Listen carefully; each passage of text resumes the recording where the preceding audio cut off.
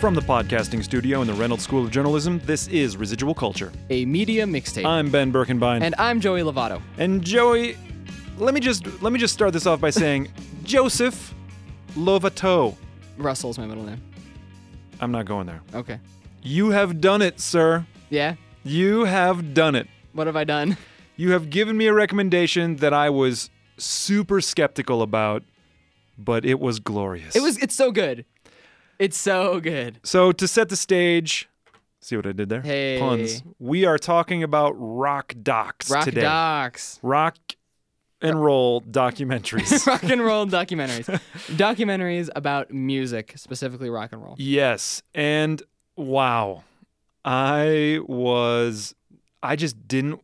So why don't you tell the people what you recommended to me? I recommended Mistaken for Strangers, which is a rock doc about The National, one of my favorite bands. Yeah, so But it's not really about the band. Right, which is why it was good. Yeah. Quite frankly. Yeah, that's fine. And I recommended to you, recommended Anvil, the story of Anvil. Which is a really funny title. So I want to start. You want to start? I want to start Yeah, because here's what I was thinking. You have expressed to me your admiration for the band The National for a long time. Yeah. I also, when they started getting really big critical praise, I think it was like when Boxer came out, they skyrocketed. They're like, oh, best album of the year. So I got that album. It was good, sort of a subdued They're chill. kind of vocals, like, you know, pay yourself a little while. Yeah. We'll have a flame in a fake empire. Fake Empire You know, is I got that, one right? of my favorites. Or like, you get mistaken for strangers by your own friends. Yep. You know, oh, you're passing you by and all those. So I feel like I kind of sound like the National singer. Yeah, sure. I feel like I could pull it off. So I will say this. When I'm like driving and I want to be awake, I don't listen to The National. The National is something I listen to like when I'm trying to like chill out. They have some of their songs build, but it doesn't, you know. Yeah, they're sleepy. They're a little sleepy. They're a little sleepy. Yeah. But so you're not like a big National fan. That's fine. not a huge National fan. That's okay. But here's the thing that I have. Here are the emotions or the associations that I have with the National. Mm-hmm. Pretension. Yes, they're very pretentious. Indie rock. Yeah. Art snobs. Full of themselves. You know, I just have this That's what you have. perception. Yeah, sure. Okay. That's fair. And I was thinking, great, Joey's going to show me this documentary about the National. I know you were very and it's gonna apprehensive to watch it. Like, oh, great, I'm going to watch them like just indulge in how good their band is and how great their live shows are and how amazing and meaningful and deep their music is and how people are just so affected. It wasn't any of that. No. And that's why it was good. It's great. That's why it is great. It is great because it's not about the National. It's not about the National. So I really. will officially, hereby on this podcast, give I will wholeheartedly amplify your recommendation and say it's worth the only like hour and 15 minutes that It's it short, is. yeah. Short documentary. So was Anvil. Anvil's also like an hour and 15. Yeah, really good. So should we set the stage for Mistaken for Strangers a little bit? Yeah. Set the stage. So here's what happens. More rock puns. It starts off like that, right? It starts off like, oh, the National to critical acclaim, blah, blah, blah. Mm-hmm. And then the lead singer, not Tom, but Matt, is asked one time like, oh, well, the National, You're a band of brothers. They're a band of brothers because the two guitarists are brothers, or I believe so. I think it's the two guitarists and then like the drummer and the bassist are brothers. Mm-hmm. And then there's the lead guy. And he doesn't play any instruments. He just sings. He just sings. So the lead singer is only the lead singer, Matt. But then an interviewer asks him like, but you have a brother. And he's like, yeah, I do. And he's like, what does your brother think about the band? And he sort of like gets taken aback by the question a little bit. And he's like, thinks about it for a second. And he's like, I don't think he thinks much about the band. He's a metalhead. So I think he probably thinks we're lame and pretentious. Yep. You know? And then cut to Tom, his brother, a metalhead living in Ohio. with his parents still, With his parents. at like 35. Oh, man.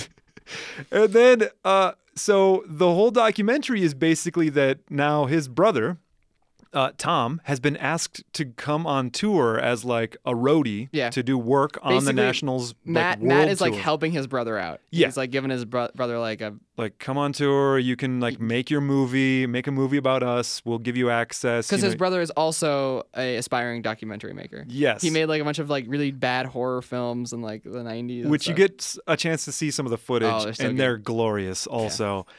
So I had this moment. Where I was thinking like, wait, I didn't look up anything about this movie because I just assumed I knew what it would be like. And then I'm like, is this real? Like, I feel like this is just like a story for the sake of story, but no, it's legit. Yeah. This is actually his brother who's a metalhead. And he actually made the documentary. And it's terrible. But like it's not. It's great, but it's terrible. Like man. It's so good, but like the first time he tries to make it, it's bad. He doesn't do a good job. He's not a good documentary maker. It's like he gets fired mid-tour. It's a comedy of errors. Yeah. That's exactly what it is. And you it's just watch these two brothers. And their relationship, like what their relationship is like. And then, they talk to the parents. It's like, oh, yeah, well, your brother, the lead singer for the National, has always been like a rock star. Yeah, he played baseball. Was like the, prom king or whatever. Yeah. And like, he's just like, he's very easy to raise. Yeah. Whereas like you, metalhead son, were not easy to raise. And then, but their parents were so sweet. They're so good. And so their mother apparently is an artist, right? And then the only shot we get of the dad is like woodworking in a wood shop. Yeah, so it seems like he's like I don't know what he does. I forget, but so. I guess I don't know where else to start with. There's just so many endearing moments. It really is a documentary about an underachieving brother just looking up to his older brother and wanting to be like him. A lovable loser. Yeah. Oh, he's so lovable. Tom is like the best. And he's a metalhead. Yeah, he's and great. So he's listening he has to like super long hair. He's listening to like Rob Halford's Christmas album, like Halford from Judas Priest. One of the best scenes too is like, so the band is like older by the time they make this documentary. They're all in their like 40s. They're all married and stuff. And then the brother Tom is like, yo, you guys want to go out and party and like do drugs and drink? And they're like, no, we're going to go back to our trailer and sleep because we have to go to another show.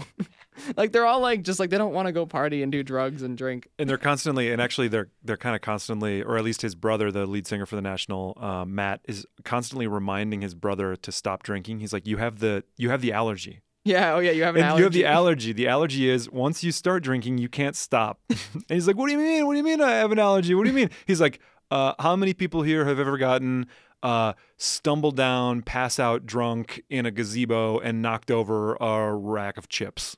And he's like, okay, fine, I did that. Well, and I think the best part too is every time that Tom, the younger brother, is trying to interview another band member, he just brings up Matt, his older brother. It's all about, And then all the bandmates are like, is this documentary about the band or is it about your brother? Yeah, and ridiculous questions. Like oh my God. Horrible interview He's like, hey, questions. How fast can you play the guitar? Like, what kind of nightmares do you have on tour? So, do you have any crazy stories? you like did like cocaine and like slept with like 5 people? And they're like, no. It was like, how many drugs have you done? How many drugs have you done? I don't know. I'm not quite sure how to answer that question. It really isn't a documentary about the band. And then I'm just going to bring up one other moment. It's a little bit of a spoiler, but it's in the, this is so great. And this is in the interview where Tom, the metalhead brother, is interviewing his own mother because he's been fired from the tour. At this point, yeah. About being a child and like how it was to raise Matt versus how it was to raise him, and there with his mother in her artist's studio. Yeah. And then she's like, but I've always said, you were the best artist. And then it pans up. He pans up. She's like, come over here. I want you to look at this. This is some artwork that Matt did as a child next to some artwork that you did as a child. And like Matt's artwork is like this abstract, like Jean Miro, kind of like it looks like a masterpiece. It does. You know what I mean? And then next to it is this 3-part kind of comic strip. It's like a barbarian. It's like, so tell me about this guy. What's he doing? And it's a guy like sitting by a lake next to a tree that's shaped like a leg, and he's carving wood.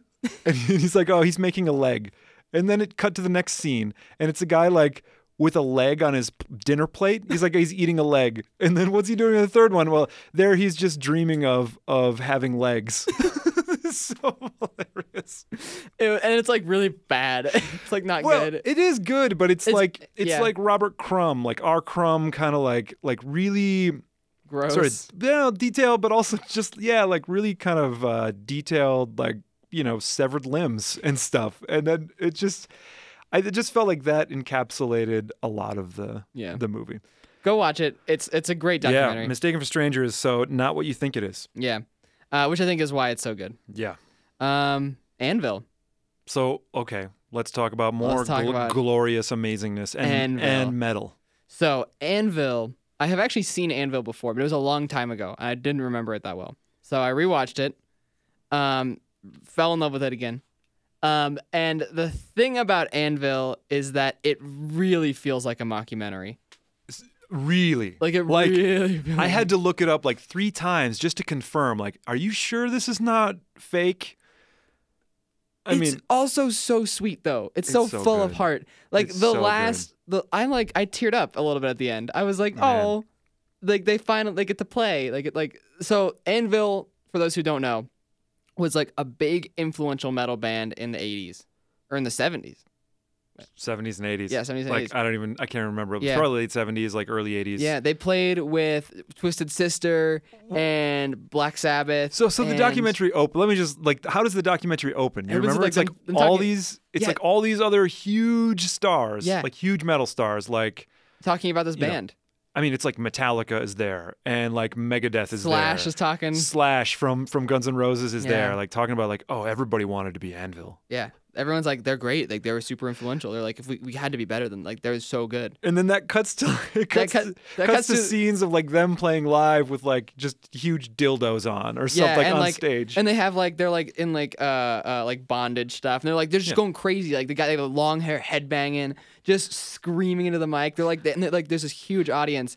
And then the scene after that, it cuts to the lead singer 30 years later, and he's in like a small town in Saskatchewan, Canada, and he works at like a food delivery service for school lunches, and it's like snowing outside.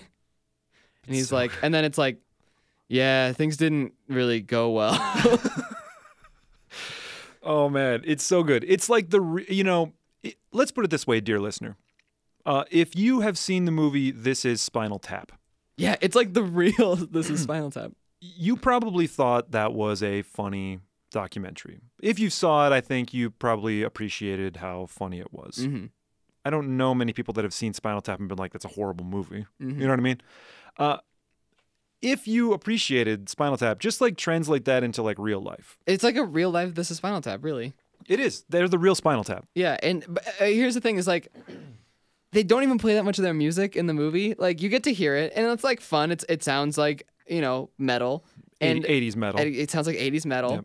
But kind of British invasion. They want to have a shot so bad, and they really do care. And I think that's what makes the movie from haha, look at these guys to wow, they've been playing together for 30 years, and they have never seen success other than that one big show in Japan. I think they had one big show. I think one or two, but they in the beginning of the movie too, he's they go play a different show in Europe, which goes horribly wrong. Their whole European tour just goes off the rails. Well, they miss trains and they don't get paid. And if I remember correctly, that's what this. So the documentary kind of refocuses on it's not quite a reunion tour. It's just a tour. It's another shot. There was another shot to get. There was never a reunion because they never broke up. They've been playing together. Right. So, but it's they're trying to make it again. Yeah. They're trying to bank on the fact that they live on in some lore of metal, mm-hmm. but they never really made it. So they're trying to they're trying to get their big chance, And they go to bars with 10 people in them,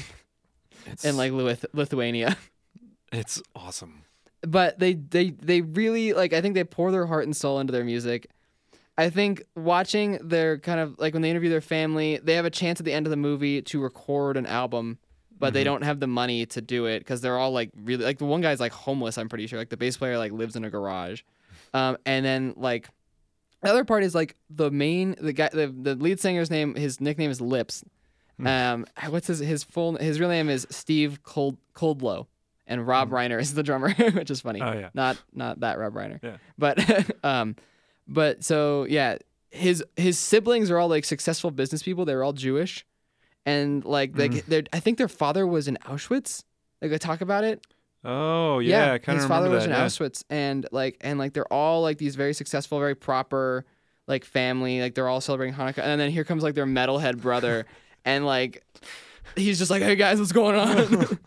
And they're like, but they care about him so much. Oh man. And his older sister ends up like putting up the $10,000 Yeah. so that they can record the album. Is there like a Brenda or something? Is Maybe. Brenda one of the? I'm trying. He There's has so a lot many of good brothers and sisters. characters. There's so many, like they're real people, but like they're good characters in terms of like they have good character. You know what I mean? Yeah.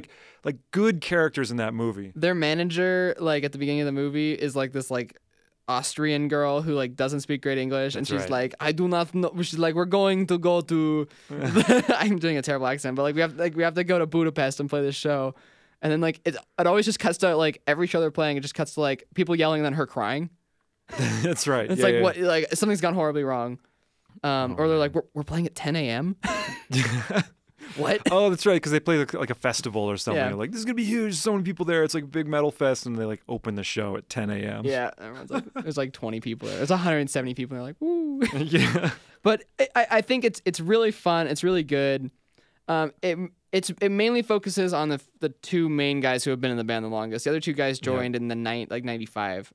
But yeah, Rob Reiner and Steve Kudlow are the two main guys, and there's a lot of fighting in the movie between the two of them too. But then they always Yeah. like come together and like, you're my brother, man, and it's like really sweet. So, yes, and this is where I think. Do you want to launch into some more general discussion of, Sure, yeah. of rockumentaries? Yeah. Because I feel like Rockumentaries. You mean rock docs? I've also heard rockumentary, right? I'm just No, gonna rockumentary. Okay, well, fine, whatever, whatever portmanteau you want to use. Sure. That's fine.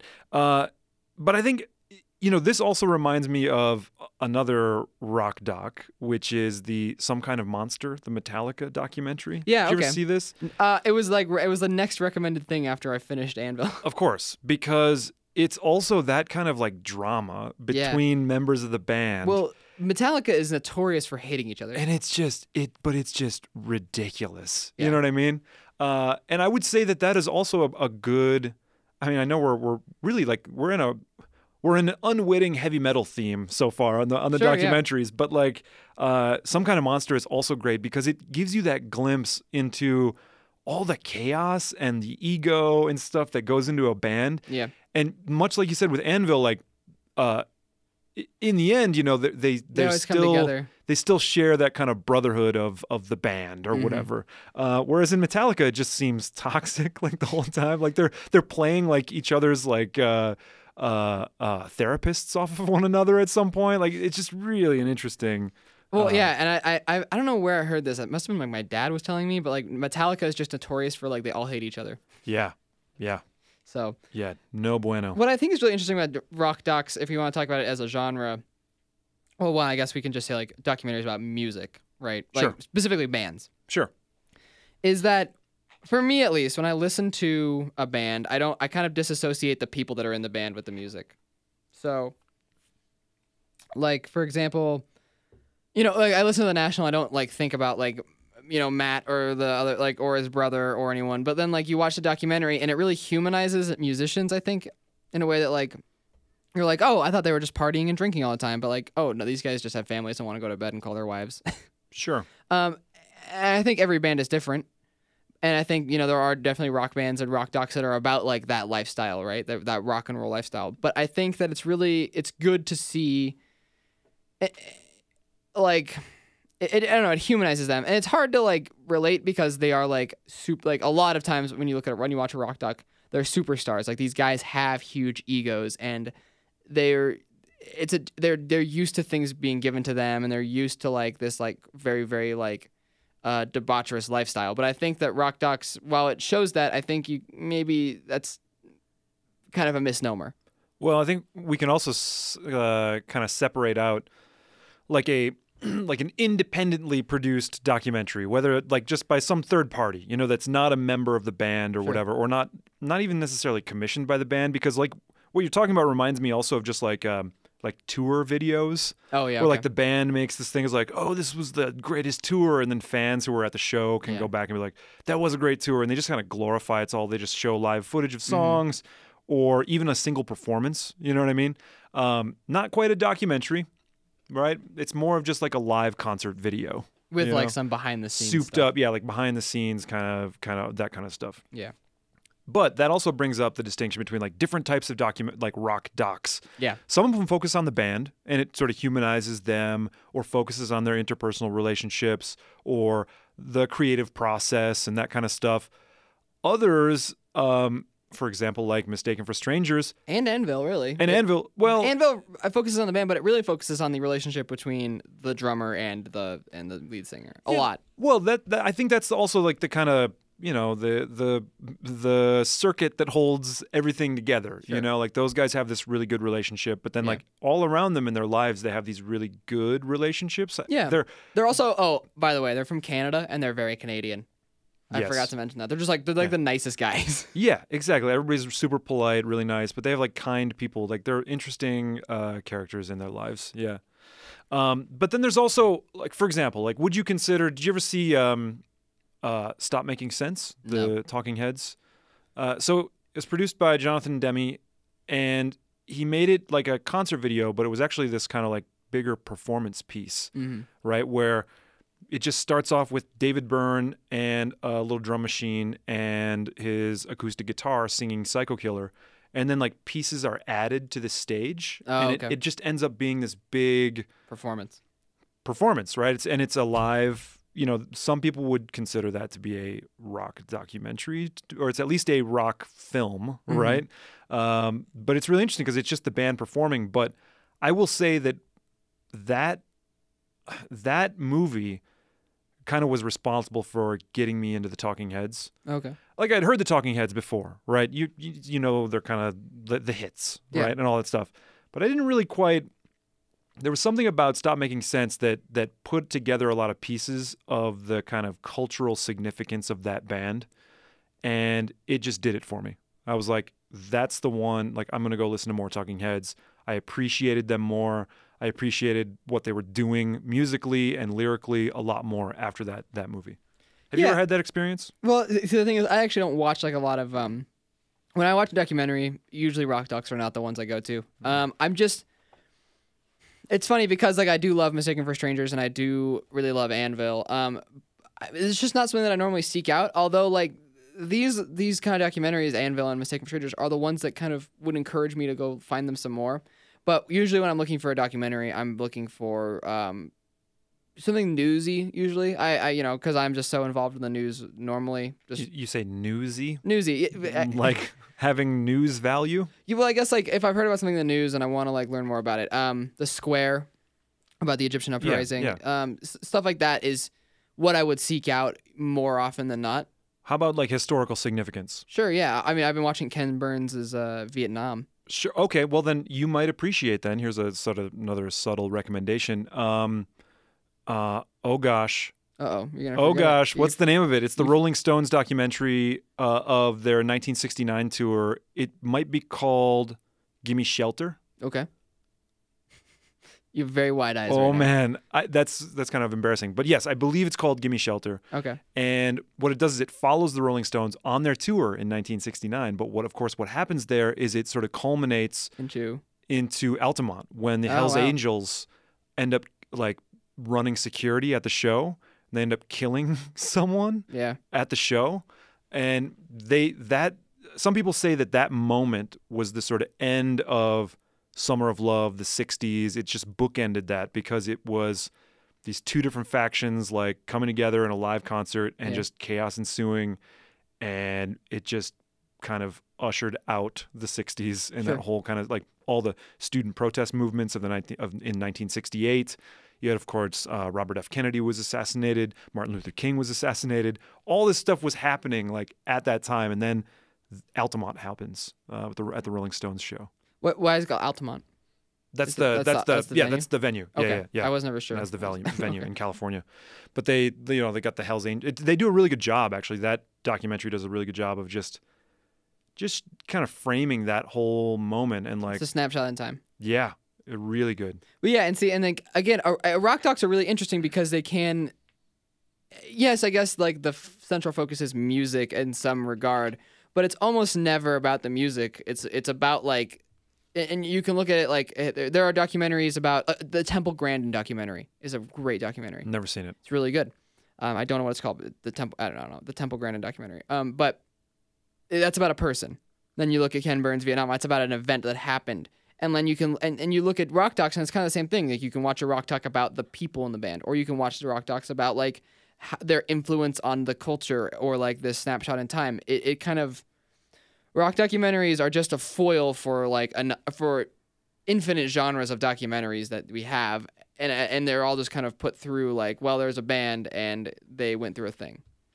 Yeah, that's yes. And I was just trying to think of like so by the way, I just confirmed Gimme Shelter is the name of the documentary. But see, like, so there's all that, like how that band influenced the culture. There's also the retrospective stuff. Sure, yeah. Right? Like, for example, they uncovered this band called Death, right? It was this band I have of brothers, seen this. The band which is great. The Band of Death. Yeah. And I'm forgetting what the documentary was called. It might just be called A Band Called Death. A Band Called Death, yeah. They were like young black teenagers in Detroit. In Detroit. Yeah. In the, what? 70s. 70s? Yeah, like mid 70s. So playing metal. Playing punk rock. Or punk rock. I'm sorry, not metal. Yeah. We've been talking about metal too much. Yeah. Playing punk rock. You're right. Yeah. Playing punk rock. And actually what they did is they found their original tape, which would have been released prior to at the same time that like the New York Dolls were there. So like when people look at the history of punk rock, they often, look to like the Ramones and the Sex Pistols, but that was like Pixies. 77, 76. These guys were way ahead of their time. Way ahead of their time, and the music still holds up like today. It's so good. I totally forgot I watched this. Yeah. Yeah. No, it's a really interesting documentary too, because they were young. They were young. Yep. And like all the neighbors were just like, oh, those like those weird kids making noise, so cool. Yeah. Well, I think you can also another rock doc that I actually have seen that I forgot. Is it called Motion City? It's the Foo Fighters documentary, and it's kind of about this like famous studio where a bunch of people recorded. It's not really about the Foo Fighters, but I believe Dave Grohl owns it now. Dave Grohl, the leading member of the Foo Fighters, and he was also in Nirvana. Thank you. Yeah. Hey, we all have brain farts. There was like this joke in the Seattle episode of Hidden America, which is just like, oh, Dave Grohl, right? Yeah, and they're like, somebody mentioned Kurt Cobain. He's like, oh yeah, he was in Dave Grohl's first band, right? For those of you who don't know what Hidden America is, it's a show that Ben's been watching recently. It's kind of it's funny, kind of a joke travel show. Yeah, it's like a spoof on Anthony Bourdain's Parts Unknown. Yeah, he just goes around. So Jonah Ray, the comedian, also new host of Mystery Science Theater 3000. He goes to different cities and then just like kind of talks about them, roasts them in a certain way through satire, but also it's like very endearing to the city as well. It's nice. Yeah, but Motion. I believe it's called Motion City. There's a whole episode like about just the soundboard and how like this one soundboard is like what makes people sound good. Ooh, wow. Soundboard, you're giving me another thing here. Yeah. Tom Dowd and the Language of Music. Okay. Great movie. Yeah. You're going to want to see that. Okay. So Tom Dowd was like I think he was an engineer, sound engineer, but he like recorded and engineered all these amazing, like all the great songs, all the classic songs. It seems like Tom Dowd had a hand in making it. Okay. They look at his life and like all the artists that he's sort of helped, how people have responded to his feedback on their music, like how to do this, how to work this into the mix. Really good stuff. Including the Rolling Stones' "Gimme Shelter," by the way. Okay. He was there, but also like Stax Records, like some of the old like soul and R&B stuff from the '60s. Interesting thing about him though was that he also worked. He was one of the scientists on the Manhattan Project. What? Yeah, like this guy has a crazy life. Wow. And so then he just like went into music. He used his technical expertise and brought it to music, and it's an incredible documentary. Yeah, that's super interesting. Our soundboard. It makes us sound good, but I don't think it's going to do as good of a job as Tom Dowd or the Motion City soundboard. Well, I mean, this is pretty deluxe audio mixing we got going on here. Here at the Brown School of Journalism. That's right. I was going to mention another one too. Like I just had all these like rock docs like that I was going to spin off in my head. Sure. But I've also I'm kind of going to the ones that I've watched recently. Have you watched anything else recently? Because sometimes I'll default like I just want to see what's up with that band, or I want to. Yeah. It's funny. I really like watching like short. I like listening to radio interviews with bands a lot. And like Okay. specifically ones on NPR because that's like kind of my life a little bit. Sure. So like the Tiny Desk stuff, or like the Tiny Desk concerts are like kind of you watch a Tiny Desk concert and they have some banter with the crowd or whatever. But then listening to I can't remember the station's call number, but it's the one in Boston. They have a music show. okay. And the host interviewed this girl. I don't know her real name, but her band or her performer name is Lady Lamb. Okay. And it's a really, really, really fun, interesting interview where he kind of talks to her about her music. She's she's very indie darling, kind of that like, if you've heard the band Lorde, I feel like every indie female voice tries to sound like her in some way. Lady Lamb, a little bit like that, but I really enjoy her. I think she's also very calming. But the interview is really fun because they have someone call in to ask a question. And the person that calls in is actually like from a smaller band that she played with a long time ago. And she was like, "Oh my God, you guys are great. Like you're like one of the reasons I'm doing music." And they're like, "We've never seen like success and you're like very successful." And like it's live and it's really fun and interesting. And she's like, "Everyone needs to go listen to this band. Like they're amazing and they're great." They're like a bluegrass band. And it was really cool. It was a really cool moment. So I love listening to like radio interviews like that, one-on-ones. Kind of like the BBC style, I guess, too, is another way to put it. Sure. But I really enjoy listening to stuff like that. Another person I've listened to is the lead singer for Car Seat Headrest, because I really like Car Seat Headrest. Yep. And just like him talking about like why he started the band and like why they're called Car Seat Headrest is because he liked playing in his car, because he felt more comfortable playing there than playing in front of people. Playing as a kid, or they would record music. In their car. He would record. He would record his music in his car. Yeah. Okay. As like he's like 22, so. Well, there's something very singing in the car. Right? Yeah. I mean, So it makes sense. But yeah, I love like learning small tidbits about bands, but I feel like when I get a documentary, it's kind of like, all right, strap in, you're gonna learn about this band, and they're hard for me to really get into. It's not something I usually seek out. Okay, interesting.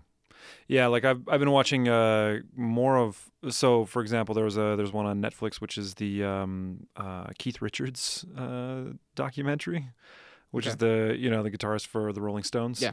But he's like kind of notorious for just drinking and doing drugs and all this kind of stuff. But it's just him hanging out in Chicago talking about all the blues musicians that he was trying to emulate and like thought was the coolest stuff ever. And it's just like him shooting pool and drinking and doing that kind of stuff, and also trying to record a new album. That was okay. There was some interesting like little anecdotes that he had, just like little stories from Rolling Stones kind of stuff. Learning about those little stories are really fun, I think, to get, because then it kind of, I think it makes their music a little bit, it helps you relate to their music a little bit more if you see where they're coming from. Yeah, but it also, it just kind of reminds you a little bit of like little stories that, you have, or like if you were at a place, and you saw a certain person, like we all kind of, at least people who appreciate music, they have those stories. And we've talked about music before too on the podcast, but like there's something about the shared experience of music. I mean, aside from just the live show, like, oh, I was there and I saw this band, but like, something else happened, right? Yep. Or some little side conversation you had with somebody that just kind of sticks with you, like all that kind of intermingling of people who share at least one common interest in seeing the band who's playing. That's actually those can be very meaningful. And then when you hear about it from the band's perspective, like, oh, when I was in Chicago, or like the first time I saw B.B. King play, and it's just like, oh, tell me more about B.B. King. Like, what was your interaction with him? What was your life like? What was your experience with that guy? Well, and so actually something that I wanted to bring up is that it's not a documentary, but I saw Buddy Guy live. Yeah. Which is super cool. I'm really excited that I had the opportunity to see him live. Yeah. But he talked a lot in his show in between songs. He's got to be like 90, I think. He's old. But there was a lot of talking in his show, and it was really interesting because he talked about kind of the history of blues, and like, he'd play like 5 long years or something, and then he'd stop and he'd be like, like back when I started, and I knew B.B. King, I knew Muddy Waters, I worked with these guys, and he's like, these guys were influenced by people that died dirt poor, just totally homeless. poor. He's like, that's where music comes from. He's like, you don't Yep. understand, like, and he told these really powerful stories in between songs and then he would go into the song, and it was really fascinating because I feel like I was almost watching more of a TED Talk than a concert. I mean, Sure. there was a lot of music. Don't get me wrong. Like, he played a lot of music. It was almost like a musical TED Talk or something. But he talked about kind of the origin of blues and Yeah. kind of like what it means to, like, how important it is to the Black community and everything, and where its origins come from and why it's evolved, like how it's evolved and where music is going now. And he says, like, even though maybe I don't necessarily listen to rap, and it's not like, he goes, you have to understand, like, it comes from like the place of this and this, and it's the building, and I think the significance of the stuff that he said needs to be heard by more people. And I wish that concert was like recorded or something so that people could hear him talk about it. Yeah. Well, it sounds like, I mean, if he's giving almost like a kind of lecture. If that thread runs throughout his performance, I just wonder if there's like a book in the works or something, or maybe there is a book already. I don't know. I haven't looked. But yeah, that kind of stuff. That's actually one of the things I miss about teaching. I used to teach a more general class in media and society that actually you took. Yep. So I gave a lecture on rock and roll. Yeah. And the blues. My first class in college. Yeah, and it was I missed that because I also really love that music. So yeah, for those of you that don't know, for example, like look up Willie Dixon, right? Yeah. Wrote basically a lot of Led Zeppelin songs, but you've never heard of him. The other, speaking of this too, in like these kind of relatively unknown figures, because I also get into that. Yeah. There are some documentaries that provide glimpses of either short-lived lives, but people that were like really influential in music, or, for example, like some sort of novelty being found in, for example, what was the guy who got really big in South Africa? I don't know. Do you remember this one? No. What? Oh gosh, it's gonna bother me. But before that, that'll come to me. Okay. It's almost coming to me right Ben's now. got his thinking face It's almost on. coming to me right now. This is the danger of live podcasting. Live is that a thing? podcasting. We're We're recording. not simulcasting of this, but anyways. It's not live. When you're listening, this isn't gonna be live, but Edit my indecision out. Make this thing sound totally like I know what I'm talking about. no. Okay. But another one would be Townes Van Zandt. Do you know Townes Van Zandt? No. No idea. Documentary about that guy. Be Here to Love Me. Okay. 2004 documentary, and it is amazing. What's it about? Townes Van Zandt. Who's that? He is. Some people. Let's put it this way. You will get the argument from some who know Townes Van Zandt's music and his songwriting, who would say that Townes Van Zandt is a better songwriter than Bob Dylan. Wow. In fact, perhaps one of the best singer-songwriters, but also died kind of young. But he had this really famous song called Poncho and Lefty. Okay. Really beautiful song. We can maybe listen to it on the break too, to do that. Man, it's like, yeah. So anyways, anything about Townes Van Zandt? Well, you asked me about, like, I don't know who he is, so Come on, man. I know you need me to fill some time while you look up the documentary. I guess one of the other problems is that one of the other problems is like you don't listen to like a lot, like you've talked about this, you don't listen to like a lot of music, so like you don't really seek out rock docs that much. Yeah, music is not like a big I like music, and like I said, it's we talked about this on a couple episodes, a few episodes back. But I've been playing music for a long time. Since I was, I think, 11, I've been playing guitar. It's Rodriguez. I was like, it's Martinez or Rodriguez, and I just didn't want to do that, but it is. It's Rodriguez. That's the documentary. Searching for Sugar Man. That's right, Sugar Man. Oh, I've heard of this. Yes, and then he's been playing the festivals. I'm pretty sure he played like Coachella and stuff like that. Yeah. Anyway, I've been playing guitar for like 11, more than that, years. I don't know why, but like I guess I enjoy creating and playing music more than I enjoy listening to it. And I listen to more like podcasts and the radio. But you don't get any. Where do you draw your inspiration for songs? You don't listen to other music? I guess I do listen to other music. I don't know. You just kind of noodle, see what happens? Yeah, just kind of noodle and see what happens. I play a lot of like, I do a lot of finger picking. So, okay. A lot of like rolls and stuff. If you know. You'll appreciate Townes Van Zandt. I'm telling you. Yeah. So well, it depends. I don't understand who he is still. You still haven't explained to me. Like So Towns Van Zandt is a What kind of music do you play? is kind of country. I would say country, Okay. but kind of bluesy stuff as well. Sure. But What era? his songs are really well written. Oh gosh, Like I the mean, 60s? I don't even think it was that early. He may have started that early, but I doubt it. I think it was more like 70s and maybe into the 80s. Okay. Yeah. Don't quote me on that because it's been a long time since I've seen that documentary, and it's been a long time actually since I've listened to his music. I should listen to that today. Okay. But yeah, so just really good, and he was sort of one of those itinerant figures, just kind of traveling from town to town, just trying to sell his music, like playing live shows. Real interesting guy, just like one of those guys that's got, and I think that's what the documentary about him does really well. Just shows you sort of this life lived differently, you Okay, know. interesting. But in that, and like how that could inform some of his songwriting. It's just a real interesting kind of perspective, kind of a, somewhat slow talking Texan kind of guy. I believe he's from Texas. Anyways, but like good country music, not bad country music. It's hard to find good country music. Yeah, I don't think Hot take. I really don't think we're going to be alienating too much of our audience by saying that, like, for example, I just saw the preview for the Country Music Awards coming up, Hey. and I was just like, oh man, like all that's bad, That's Actually, the best country music right now is I'm blanking on names today. Yeah, you're having a it's rough so time. bad. Meta modern sounds in country music. Well, who's that guy? no idea. Virgil something. I'm way off. The Angel? Virgil Oh, the man. Angel? It's not Virgil. Maybe it is. Anyways, talk amongst yourselves. I'm gonna look this up. I think maybe we can go to break and we can let Ben look it up then, and we can also like listen to some music, and then figure out what we're going to talk about next week. Yeah, you want to do that? Nope, because I want to look at. I'm almost there. He's almost there. He's googling everybody. I'm not there. He's- I'm not there. Come on, Ben. Google faster. Oh gosh. Google faster, Ben. Offloading cognition. I can't offload it fast enough. What is that even? What? I'm offloading cognition. Like I don't have it in my Sturgill, not Sturgill Simpson. Sturgill Simpson. Okay.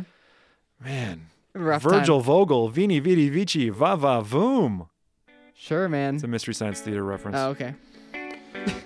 All right. is turning into I a think bu- I think it's break time. I think it's break time. I'm now. trying to think if there's any other rock docs, but whatever. We'll let's just we can take talk about let's- some more after let's break. take a break. All right.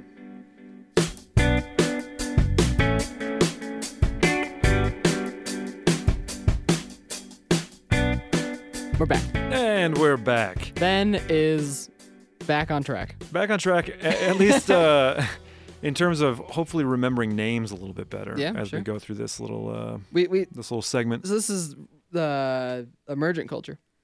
Yeah, so emerging culture. So we did watch a couple trailers, but before that, actually, I did finally introduce Joey to Towns Van Zandt, Yeah. Poncho and Lefty. The other thing I forgot to mention is that Towns Van Zandt also covers the Rolling Stones' "Dead Flowers" song at the end of The Big Lebowski, which would link back to our second episode or whatever. Oh, yeah, talking sure, about Coen yeah. Brothers episodes. So anyways, so other people may know him as that musician. Okay. Yeah. Yeah. It was really good. I actually really liked it. It was very nice, very melodic. Yeah, it's great. It's really nice, good songwriting, man. Yeah, So it was. check him out. We also watched 2 trailers. 2 trailers. One because, well, yeah. So do you want to say? One was more of a classic kind of documentary. Rock doc. Yeah, glimpse at the band Jawbreaker, which Which will is- be familiar to some of the people listening to this podcast. But the film is called "Don't Back Down." Don't break down. Don't break down. Don't back down. Don't. It's probably the forthcoming Tom Petty I was documentary. about to say. So anyways, Don't Break Down, the story of Jawbreaker or something. Yeah. Now, the interesting thing about that is because we just looked up, new music Music documentaries 2018. And this was listed, and I thought, but they made that like back in 2007, they said. Yeah. But now Jawbreaker is finally doing their reunion shows, and they're Yeah. doing a reunion tour. In fact, I've thought about trying to go see them, but it's going to be difficult. But anyways, I think they're playing San Francisco. Oh yeah. That's the closest they'll get to us, Mm. and I'm sure that show is sold out already. Yeah. But anyways, so yeah, it's the story of Jawbreaker. So if you don't know Jawbreaker, I would also recommend checking them out. Very influential punk band. Very influential punk band. Everybody kind of expected them to get really big, but they resisted a lot of the major record labels who were interested in them. And ultimately, it just kind of led to their demise, like conflict, and then they broke up. Band, yeah. And as a matter of fact, so Blake Schwarzenbach went on to form Jets to Brazil after that, which is a band that you recommended in our music episode. One of my first music recommendations for you. Yeah. And then the other not documentary, well, biopic. Music biopic, which is something we did not touch on. Which we could. We could very Walk quickly the Line, here. We could talk about. Yeah, exactly. We could talk about James Brown also. Yeah. What was I forget the biopic name. I don't know the name. But anyways, yeah, there's Inside Llewyn Davis. I guess Amy was one about Amy that Winehouse. was more of a documentary about Amy Winehouse. I have not seen that. Yeah. But Bohemian Rhapsody. Bohemian Rhapsody about Freddie Mercury, yeah, lead singer of Queen, starring Rami Malek. Yeah, he looked really good, like very convincing, I think. And that movie looks good. I think a lot of people are getting pretty excited about it. Yeah, it looks fun. Yeah, it does. It looks, it's going to be interesting. Like I'll probably see it for sure. Yeah, it looks like a blast. It looks like Queen. Yes. Yeah. No, Queen's music is great, man. And you listen to Queen? Yeah, I listen to Queen. Yeah. Do you like Queen? I do. I like Queen. I say this.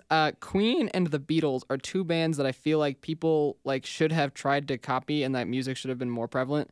But the only thing you can hear is Queen and the Beatles. Like when you hear their music, you can't. Does that make sense? Like they should have been They should have been like the starters of a genre, but they are their genre. Like it's just their band. If that makes sense. Like no one sounds like the Beatles, and if they do, no one's gonna listen to them. They're just gonna listen to the Beatles. Depends on which Beatles you're talking about. Or the Beatles were very influential. Yeah. And I do think that Queen was also influential in certain ways, but it's just difficult to replicate that. Yeah, that's something that I don't know how I say. Because there are very few Paul McCartney's, John Lennon's, George Harrison's. That's true. There's very few Freddie Mercury's the way out there. that their music sounds, you think that people would try and emulate it. The way that people try and emulate other bands, and they make it big. But that's an interesting comment, because I could play. If you really there's so much variety, I think, in the Beatles music. Sure. That yeah, you that's can true. certainly find other bands that tried to do that, or it's the Beatles started hardcore music. Okay. Yeah, go listen to Helter Skelter. Okay. Tell me that's not a hardcore song. That is absolutely a hardcore song. So anyway, next week. Yeah, okay, fine. We're just gonna... I was trying to make a hot take there on the Helter Skelter hardcore, but seriously, you go listen to that. All right, I will check it out. I'm done. All right. But yeah, so next week is a big departure from what we normally do. I know we always kind of say that. Yeah, but we're still mapping out territory. I think it's still a highly relevant topic we've chosen for next week. Yeah, I think not only relevant, but also it's not something that you would think of as what we normally cover. But we're talking about sports. Just sports, live sports. We'll talk about live sports. We'll probably talk a little bit about sports media, like any other sports movies. Sports movies, maybe. Sports documentaries, whatever. Yeah. Sports is just so ingrained. It's such a big part. And I don't care about them. Yeah, and I think that's what's gonna. I think that'll make for some interesting discussion. Yeah, I mean, just because I'll just give you a really quick taste of next week. I watched the Giants, the San Francisco Giants, because I grew up there. Okay. I grew up across the street from Candlestick Park. Yep. When I didn't grow up. I was a kid, but I went to a lot of Giants games as a kid. So you're gonna watch a Giants game for next week? Yeah, I'll watch a Giants game for next week. Right, they're doing terrible right now, so it'll be fun. Well, they're not doing that. They're doing bad, but not that. They're doing bad.